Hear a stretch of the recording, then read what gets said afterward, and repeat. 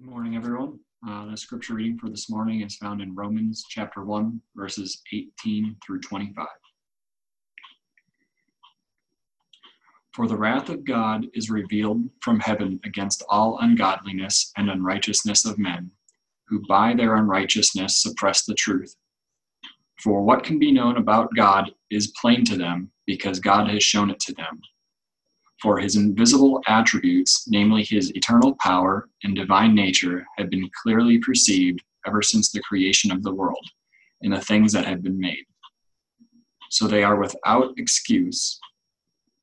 For although they knew God, they did not honor him as God or give thanks to him, but they became futile in their thinking, and their foolish hearts were darkened. Claiming to be wise, they became fools, and exchanged the glory of the immortal God for images resembling mortal man and birds and animals and creeping things. Therefore, God gave them up in the lusts of their hearts to impurity, to the dishonoring of their bodies among themselves, because they exchanged the truth about God for a lie and worshipped and served the creature rather than the Creator, who is blessed forever. Amen.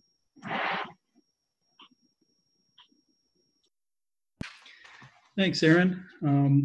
Before we look at the word, let me open us in a word of prayer. Lord, we're grateful for, in the midst of a pandemic, your goodness to us. And Lord, this could have been so much worse. As bad as the coronavirus is, Lord, you have given us technology to deal with it, and we're grateful for that. And Lord, we're especially grateful that we found a way to continue to meet, that we found a way to meet together. And Lord, what we're going to see today is how important that is, how really central that is for us to gather together. And so thank you for making a way for us. Thank you for making it possible. And Lord, we pray that even though we are not in the same room, Lord, Holy Spirit, would you come and be with us? Would you show us your word? Would you open it to us and help us to see and to understand? And to that end, Lord, I pray that your words would shine through. And Lord, my words, where they depart from your intention, that they would fall flat. We want more of you. And so, Lord, show us that, we pray. Bless the preaching of your word now, we ask in Christ's name. Amen. So we're just beginning to scratch the surface of the book of Romans. And last week we did the kind of introduction, kind of went through it briefly. What I said last week is Paul wrote Romans not because the Romans had a theological issue that they were wrestling with, like the Galatians and the Judaizers and circumcision and dietary laws and stuff. We don't see any evidence that that was the problem with Rome. So why did he write to Rome? Well, last week we kind of looked at it. We found out that he mentions to the Romans that he wants to press on to Spain. So he says he's finished his work in the Mediterranean basin, and he doesn't want to go back over where other people are spreading the gospel. So he wants to take it out to the frontier. And so he's looking to Spain and then possibly into Gaul and the rest of Europe.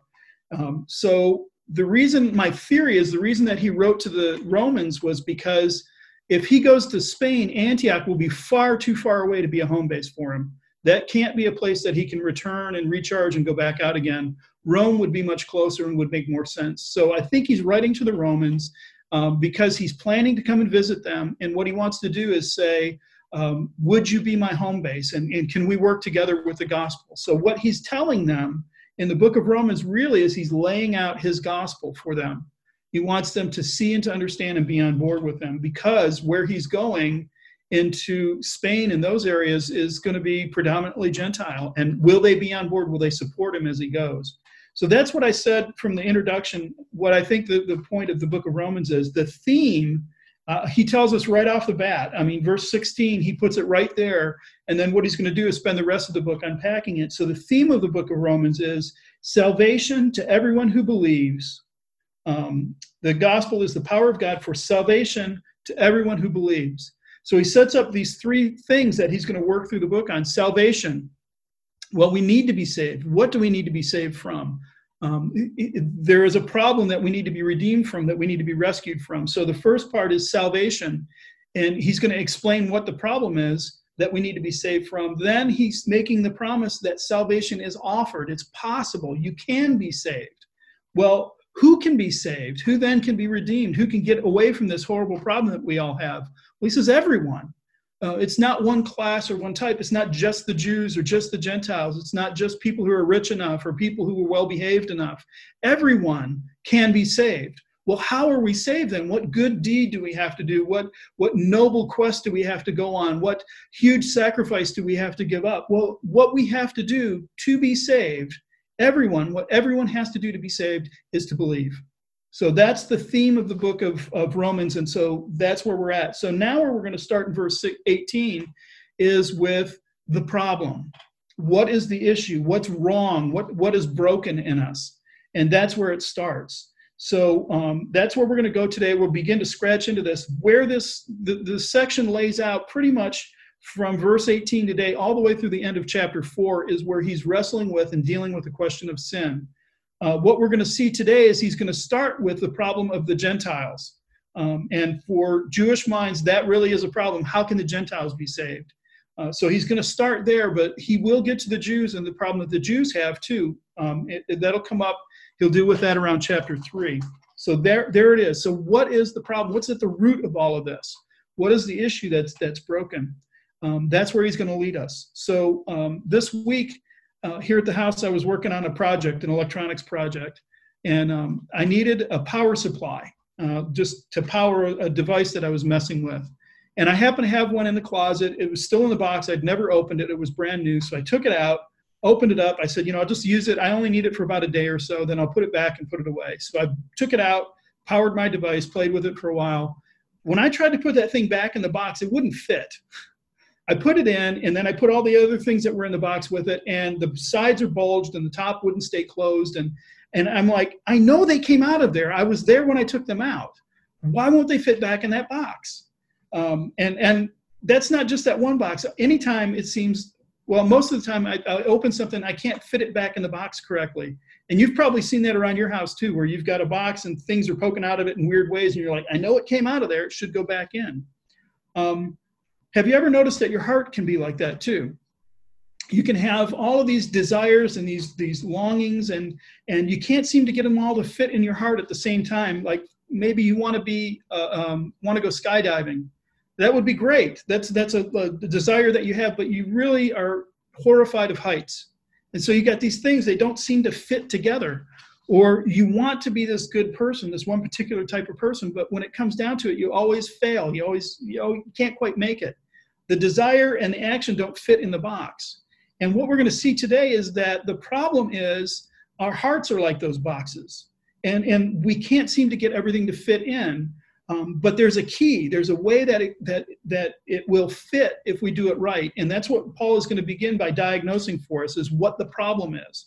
So verse 18, he starts with the saying, "For the wrath of God is revealed from heaven against all ungodliness and unrighteousness of men." This ties really tightly into the previous verse, because verse 17 says, "For the righteousness of God is revealed from," and then 18, "For the wrath of God is revealed from." So you can see Paul is kind of drawing this out. We saw last week that the righteousness of God is God's own inherent righteousness. It's revealed, it's shown, it's given to us from faith for faith. But that's the good news. The bad news is his wrath is revealed from heaven against all ungodliness and unrighteousness of men.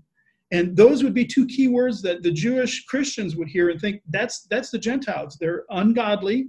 They don't believe in Yahweh, the true and living God, and their behavior is unrighteous. And so God's wrath is revealed against them. And it says that it's revealed against them because they are the ones who, by their unrighteousness, suppress the truth. So that raises an immediate question. And I think Paul is aware of that and begins and answers it immediately. If we're talking about the Gentiles, how is it that their unrighteousness suppresses the truth? Doesn't it deny it or miss it, or it's completely lacking the truth? How does it suppress the truth? And why would God have wrath against them if he hasn't revealed to them what he's revealed to the Jews? The Jews have God's law. They have the prophets who came and spoke to them. They had Moses who revealed what God was giving them at Mount Sinai. They have the Torah, the law. They have the Old Testament. They have the prophets. They have the promises. They have the covenants. God would be mad at them if they're suppressing the truth and unrighteousness. But the Gentiles lack all of that. So why on earth would God have wrath for them? Don't they have an excuse for being unrighteous? It hasn't been revealed. Well, Paul immediately dives in and answers that question for us, because the very next verse he says, "For what can be known about God is plain to them."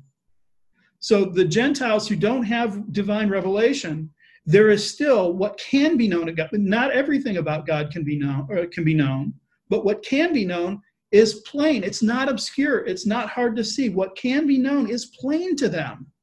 Why? Well, because God has shown it to them. So the truth of the matter is that to know God, it is a revealed religion. He has to show himself. And he has shown himself. He's made himself plain. He's made himself obvious. Well, how? I thought we needed the Bible for that. And I thought that's what the Jews got with the scriptures. Well, he continues on. He's saying for the Gentiles, where did they get that? Verse 20, his invisible attributes, namely his eternal power and his divine nature, have been clearly perceived ever since the creation of the world and the things that have been made.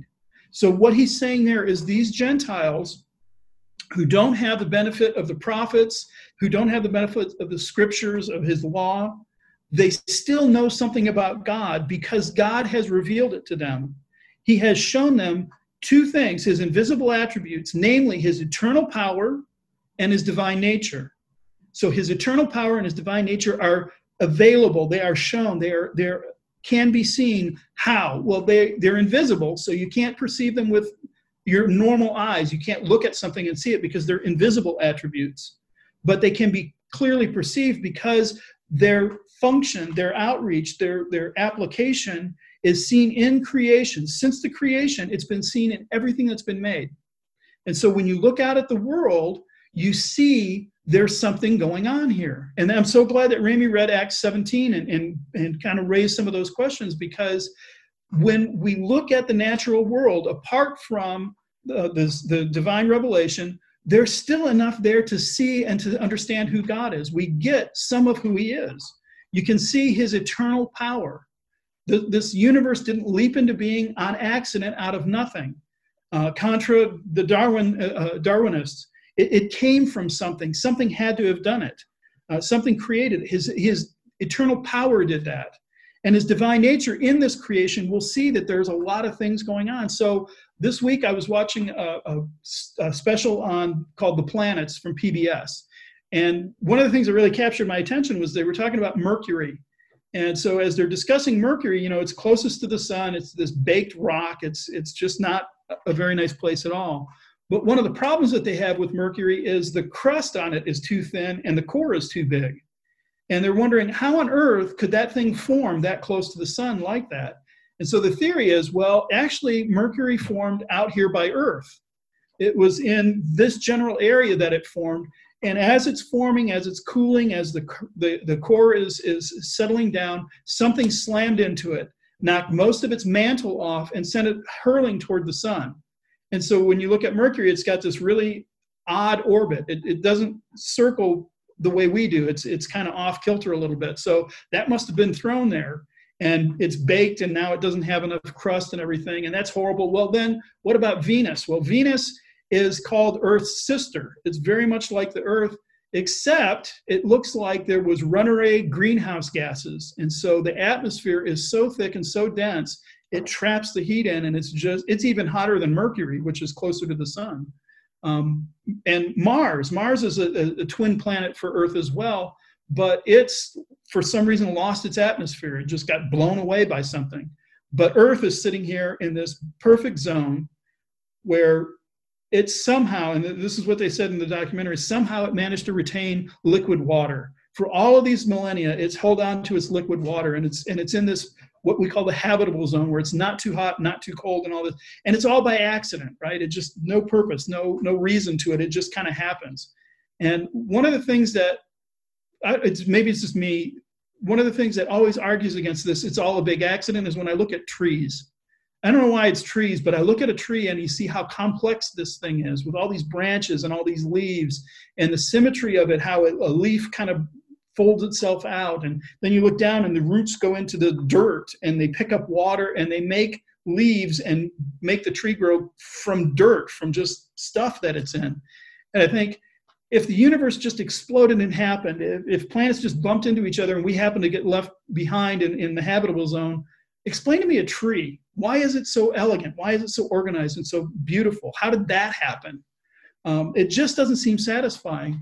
And so there was a Yale computer science professor, David Galertner, and he wrote last spring, just last year, an article called "Giving Up Darwin." He's not a believer. He's not a Christian. But when he looks at Darwinism and this idea that it all just happened by accident, he says, that just doesn't seem satisfying. The odds are way too great. The numbers just go off the scale to say that this all happened by accident.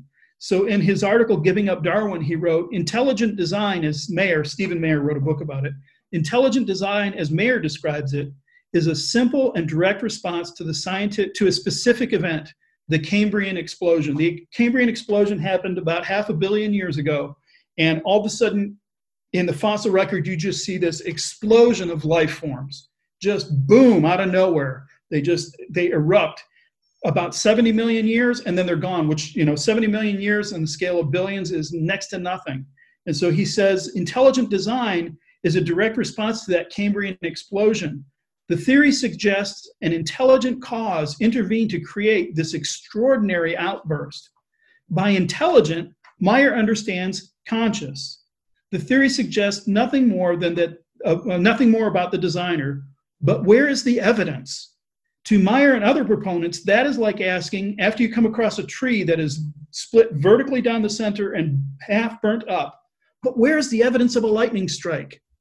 And I think that's what Galertner is getting at, is what Paul is saying here is there is enough evidence in creation. As you look around, you can see there's enough there to tell you that there's an intelligence behind this. And Galertner says they don't go any further into it, but I think there's more hints and more clues in creation that can tell us more about this. So when we look at creation, when we look around, it's not like it just happened by accident. That just doesn't sound right. It doesn't feel right. It doesn't look right. This doesn't look like an accident. It looks designed. And that's the theory behind intelligent design, is something made this.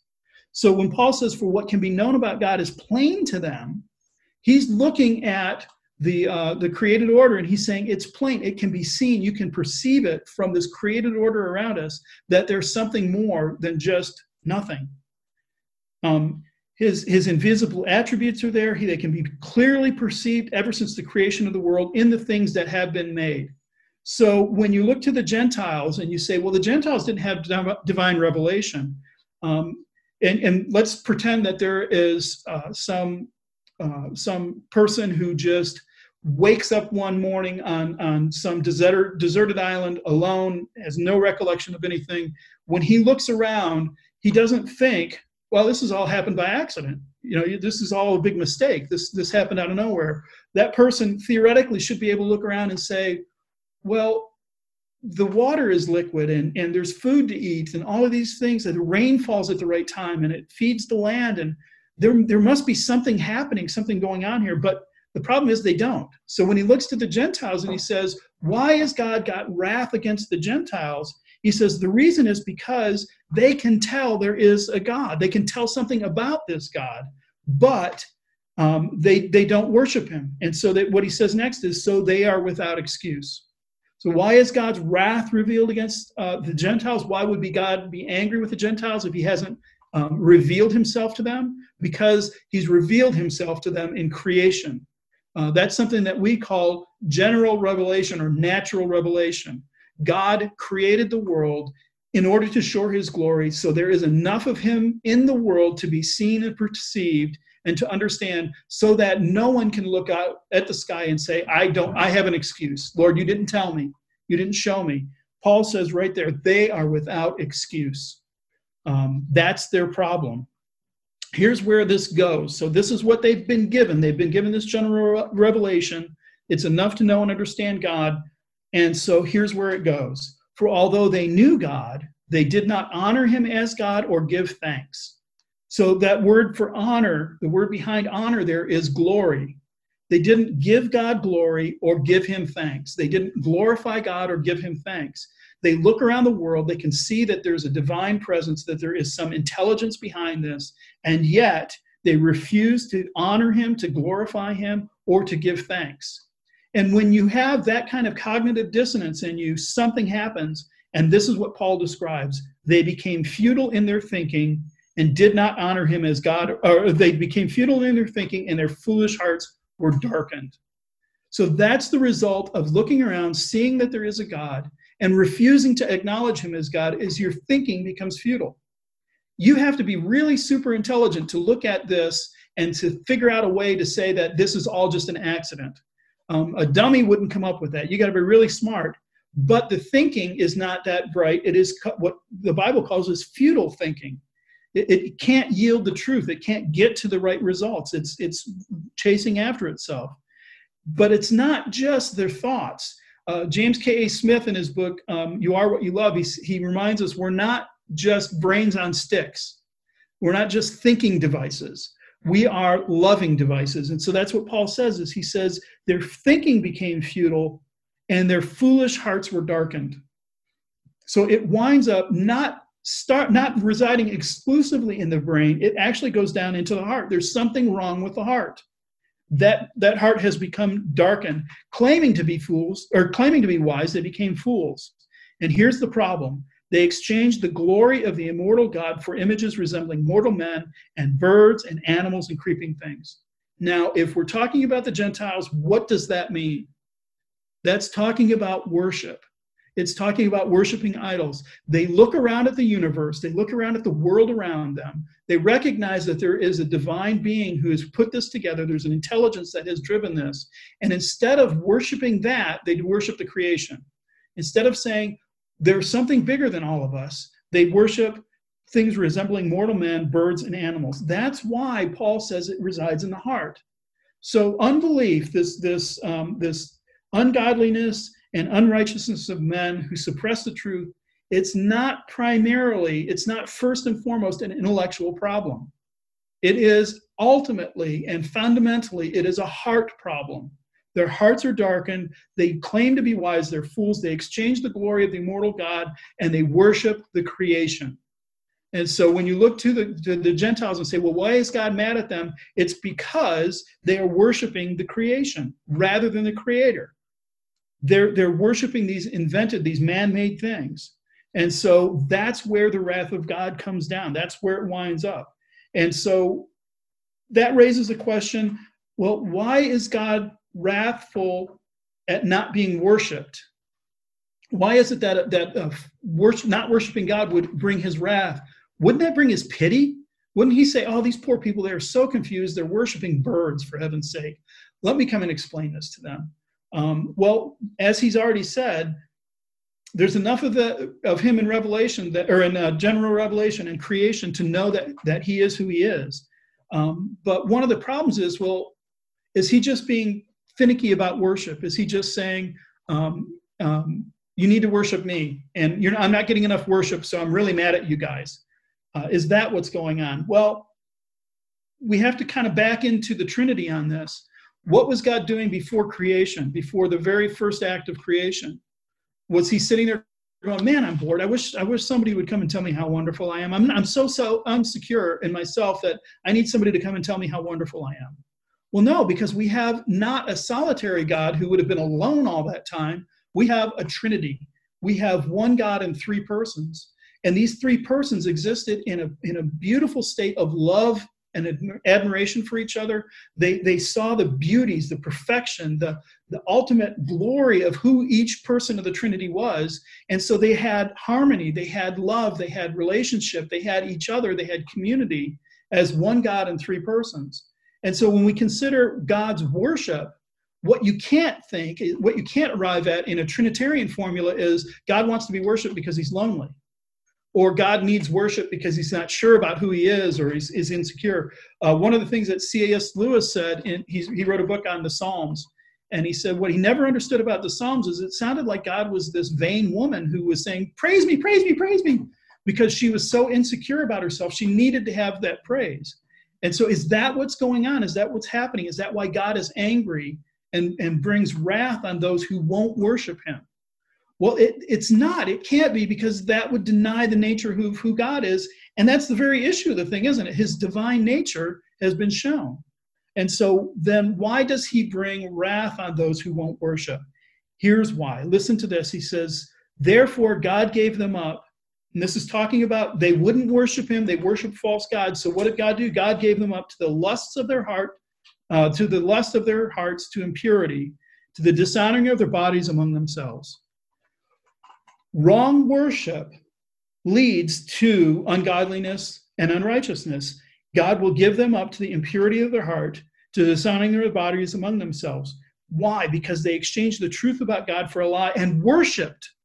You see, the heart of the problem here is not an intellectual issue. It is the heart. He gave them up to the impurity and the lust of their heart and to a lie about God, and they worshiped and served the creature rather than the creator.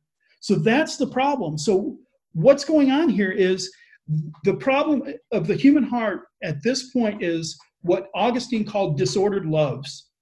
They're out of line. They're out of order. The thing that you should love primarily, chiefly, gets bucked down the list to maybe 7 or 8. And you put other things in that place, and they're out of order. This is that picture of that box and try to put the parts back in.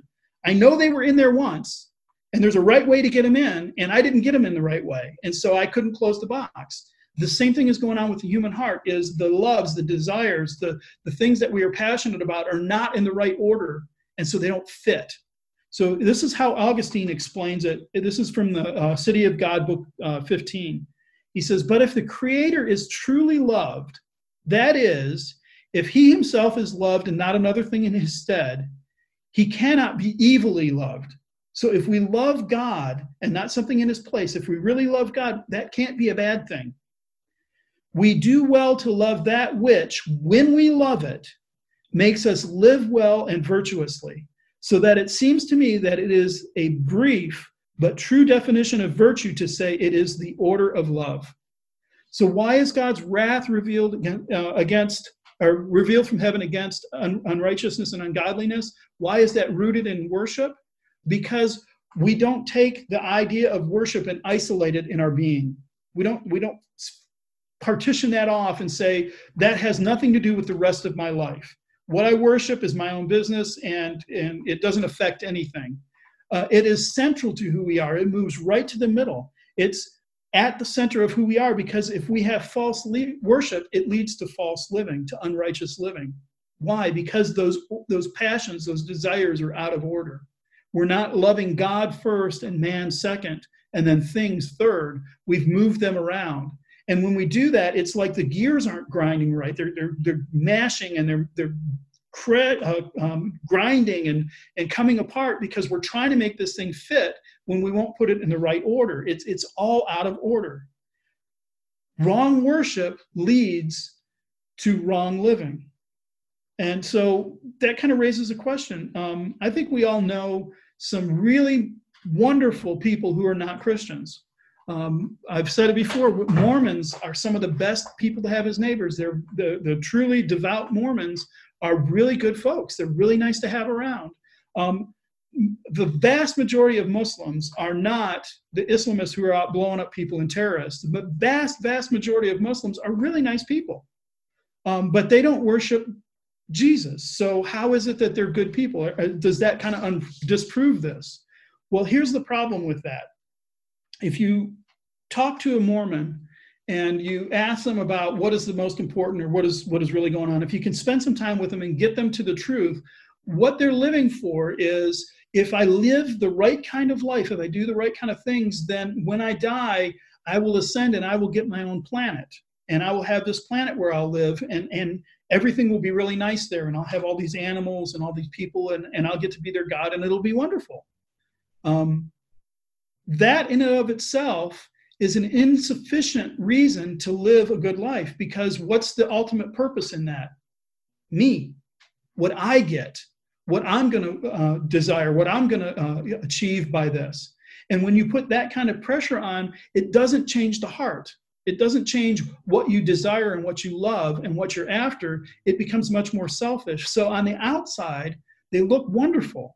But what we can't see, what we don't know what's going on, is on the inside, it's, well, I can't wait to get my planet. Or I can't wait to have my way, because their heart hasn't been changed. Or the Muslims, I'm not talking about the Islamists and blowing stuff up. I'm talking about just your average everyday Muslim. They're living this life that Allah has told them, the 5 pillars, and doing all these good things and giving tithes or alms to people and all of that kind of stuff. Why? Is it because they will get to know Allah better? Well, no, Allah is inscrutable. We can't know him. He's so utterly different. He's other. What we're counting on is just getting on his good side so we get to paradise at the end. So it's not because I want more of Allah. It's more, I want more for me. I want the good stuff for me. And so externally, they may look really nice, but internally, the heart is still focused on the self. And so the most grotesque, the most distorted, the most outrageous example of that is the Islamist, is the terrorists who are blowing people up because they think that will get them to a more sure place in paradise. That's how greedy that can be. That's what the greed can look like. So when we don't worship rightly, when our hearts are not ordered correctly, when our loves are out of order, what the result of that is that the lust of our hearts and the dishonoring of our bodies happens. We look for, since that one thing that we put in position 1 isn't God, it won't satisfy. It won't carry the day. It won't last forever. And so we find other things to try to fill a gap. And that's where the unrighteousness comes from. So why is God's wrath revealed from heaven against ungodliness and unrighteousness? Why does that manifest itself primarily in worship? Because if we're not worshiping rightly, we're going to find other things to plug into that place. We're going to have to wrestle to put other things in there because we want that. So here's Paul's rationale on this. Here's how he's thinking about this, just quoting a couple of verses. For although they knew God, they did not honor him as God or give him thanks. They didn't worship. Therefore, God gave them up to the lusts of their hearts, gave up in the lust of their hearts to impurity and dishonoring of their bodies among themselves. Why? Because they exchanged the truth about God for a lie and worshipped and served the creature rather than the creator. That's the problem. That's the issue. So is it possible to externally worship God in an orthodox way and still have this messed up heart, this desire that's all upside down? Absolutely. Absolutely. In Matthew 15, Jesus says, you hypocrites, talking to the Pharisees, you hypocrites, well did Isaiah prophesy of you when he said, this people honors me with their lips, but their hearts are far from me. In vain do they worship me, teaching as doctrines the commandments of men. So even in trying to look orthodox and worship rightly, there's still a way if the heart is wrong, but their hearts are far from me. If your heart is still wrong, it can still be a problem. And so that's why we have to get those things back in the box correctly. That's why we have to get them in the right way or the box won't close. Now, what we're seeing today, so imagine the Gentiles in that day, they're worshiping false gods. They're worshiping all these other things. They have, some of their worship practices are disgusting. Their ethos of marriage and of sex and of all these other things, the dignity of human beings is all out of whack because they're worshiping wrong. What about today? What's the biggest threat today for us? What do we face? Is it, as Glentner was talking about, the problem of Darwinism? And Darwinism is just wrecking people's faith as the new atheists are purporting it. Actually, it's not. It's not the biggest threat right now. It was for a while, but eventually that kind of just peters out. There was an article that just came out today in what's called the Public Discourse, and what it says is, today, however, the greatest threat to Christianity is not found in the arguments of the atheist, but in the assumptions of the apathetic. The danger is not a hostile reception of belief in God, but an incurious indifference to the idea. So what we're facing is not they're worshiping something else that is opposed to God. It's they just don't care about God. And so my theory on that, I haven't read the whole article yet. It just came out. But my theory is one of the biggest contributors to that is the new media, social media and streaming services on demand, all of that. What I think is going on, why people are apathetic, because you talk to somebody about God and they just don't care. They're just not interested. It's not my thing. Not something I really want to talk about. The reason is it doesn't deny the problem of the heart. What it is in the new media, Things are happening so fast and changing so fast and so quickly. You can have anything you want right when you want it. You don't have to wait till it airs on Thursday night at 8 on Channel 4. Now you can just click it and it's there. Social media is this tumbling turmoil of memes and pictures and videos and thoughts and opinions and all of this, that what's happening is those things churn over so fast, we don't have time to notice that we're bored with them. We don't have time to go, well, that's not really interesting anymore. It's constantly popping up. It's like popcorn in an air popper. Just constantly something new is coming out. And we just don't have the time to slow down and think about that and say, well, this doesn't satisfy me. This isn't something beautiful and good. This is stupid. We just don't have the opportunity to do it because the new media is so fast. So what's the answer here? This is the bad news. How do I get the stuff back in the box, back at the beginning? Well, the first bit of good news is we have God on our side in that. And so God is working in us that we're not just like those pagans, like the Gentiles of Paul's day that only have general revelation. We're not even like the Jews of the before Christ who only had the Old Testament. We've got the New Testament as well. So we've got this all together for us, presenting this to us. But we have to take care because the issue is not primarily our mind. The issue is primarily our heart. And so one of the things that we have to do is we have to mind our heart. We have to pay attention to it. We have to tend it. We have to weed it. We have to feed it. And so we have all of these great things that God has given us. He has, as we heard last week, he's given us the Spirit. He's a seal. He's a down payment. He has given us a new heart, but it's encased in a box that it doesn't fit in. This body hasn't been raised yet, and so the body is still there. We'll get to the idea of the flesh as we go through. Paul will use that word quite a bit. But what we've got is we've got this struggle between the spirit, the heart, and the body, and they're wrestling. So what can we do about that? How can we get our desires in order? How can we get our passions lined up right so that they fit in the box correctly? Well, what we can do is what we did today, is we can sing. What we need to be reminded of is when God says that what was available to them was his eternal power and his divine attributes, what we need to remember is his divine attributes are beautiful. They're what we're designed to crave. We're designed to desire. We're designed to worship these divine attributes. And so like I mentioned with the Trinity, there is beautiful harmony within the Trinity. There's community, there's difference, there's other people who you can love, you can honor, you can respect. There is the Son submitting to the Father and loving the Father and doing what the Father says. There is the Spirit who's interacting between the Father and the Son. These are beautiful divine things. They're the things that we long for. What we're missing right now because of the pandemic, there's community there in the Trinity. And that's what we're missing. And that's how we know that it's good, is because that's what we're craving. That's what we're after. There's communication. We had to create this in order to have communication during this pandemic while we're supposed to be separated. There's communication there. There's all of these divine attributes. And what we can forget is that they're beautiful. We begin to think, just take them for granted. Well, it's just the way God is. It's no big deal. I'm kind of like that. So big deal. That's why we have to do things like sing together. We have to put them in wonderful words. When we sang that first song, I was just so happy to be singing it because it puts in such a beautiful way, this is who God is. This is what's so marvelous about him. This is what's so beautiful. We need to be singing to each other. We need to be singing about God. We need to be singing about his divine attributes and his beauty and his glory. We need to be praying. And praying can be hard when we're in this weird kind of state where days blur together and people say, well, what can I pray for you? I don't know. I've been home for 3 weeks. I don't know what to pray for.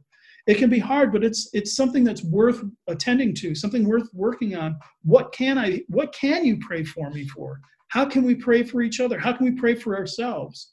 And to do that is to speak to another person, to speak to God, this God who has shown his goodness and his mercy and his kindness throughout creation. And he's beautiful. That's a beautiful thing we can do. We can read his word. We can spend time pouring through his word and reading it. Maybe since we don't have the commute, we got a little extra time. We can spend some extra time and read a couple extra pages. We can read books by other Christians that have been helpful to us, that encourage us, that draw us to the beauty of who he is and remind us of that glory. And then somehow in the middle of a pandemic with social distancing, we can serve because It's a heart issue. It is a matter of love, and love is real love when it acts out, when it goes and it does something. That's when we can do that. So it's hard. It's an uphill battle. It's rough. We've got a lot of good things in our favor that's working in that direction, but we have to go out and we have to lay hold of these things, and we have to fight to keep our heart trained on who God is, to remind ourselves regularly that he is beautiful, that he is good. So we fight the apathy that can set in, that social media can bring to us. And I'm preaching to myself on that one. I spend way too much time on social media. I don't think it's good for my heart. It's definitely not good for my brain. My attention span has just dwindled.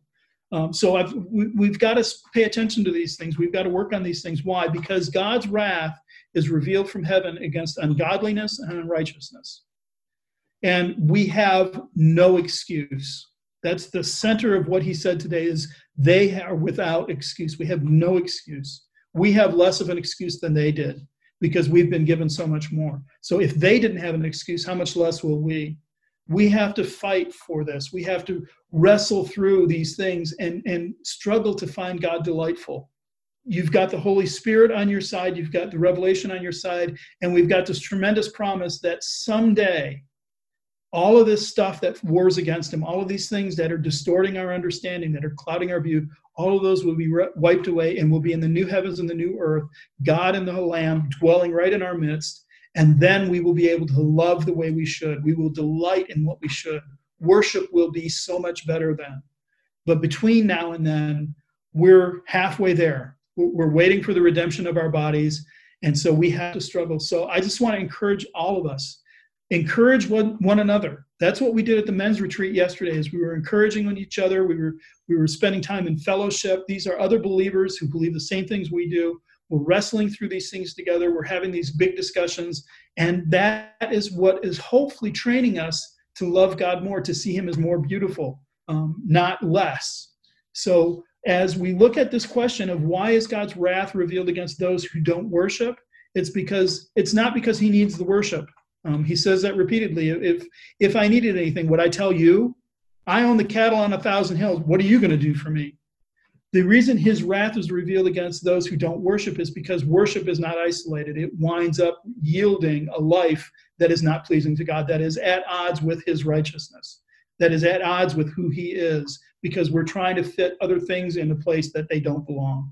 And so that's the problem with the Gentiles. This is how it starts with the Gentiles. We're not done with them. We got some more work to do, but that sets up the issue.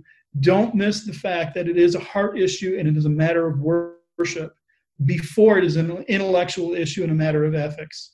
The ethics and the intellect will follow when the heart is tuned into the right things. And so that's the beginning of Paul's gospel, the bad news. Why are people so messed up?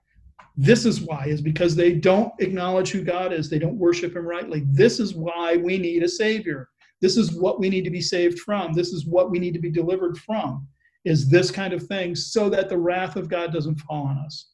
We'll get more of that as we continue on. But let me close us in a word of prayer now. Lord, you have created human beings to be worshipers. Lord, you created us for your glory. You work with us. You are engaged with us. You keep us alive for your glory. And so, Lord, as we worship, we pray that you would be tuning our hearts to sing your praise. Lord, that we would find creation, as beautiful and as marvelous as it is, second or third to you, that you would be first in our hearts and our minds. Lord, that we would love the Lord our God with all our heart, soul, strength, and mind, and our neighbor as ourselves, and then enjoy the world that you've put us in. So, Lord, would you order our hearts? Would you get those things right back in the right order, so that the box will close, so that things will fit, so that it won't bulge? And so, Lord, we can't do it without you. Would you continue to work in us and redeem us from that disordered heart? And we ask this in Jesus' name. Amen. Let's just remind ourselves of the theme of the book of Romans, since we're still fresh into it. For in it, in the gospel, the righteousness of God is revealed from faith for faith, as it is written, the righteous shall live by faith. That is our hope, is that we were righteous by living by faith.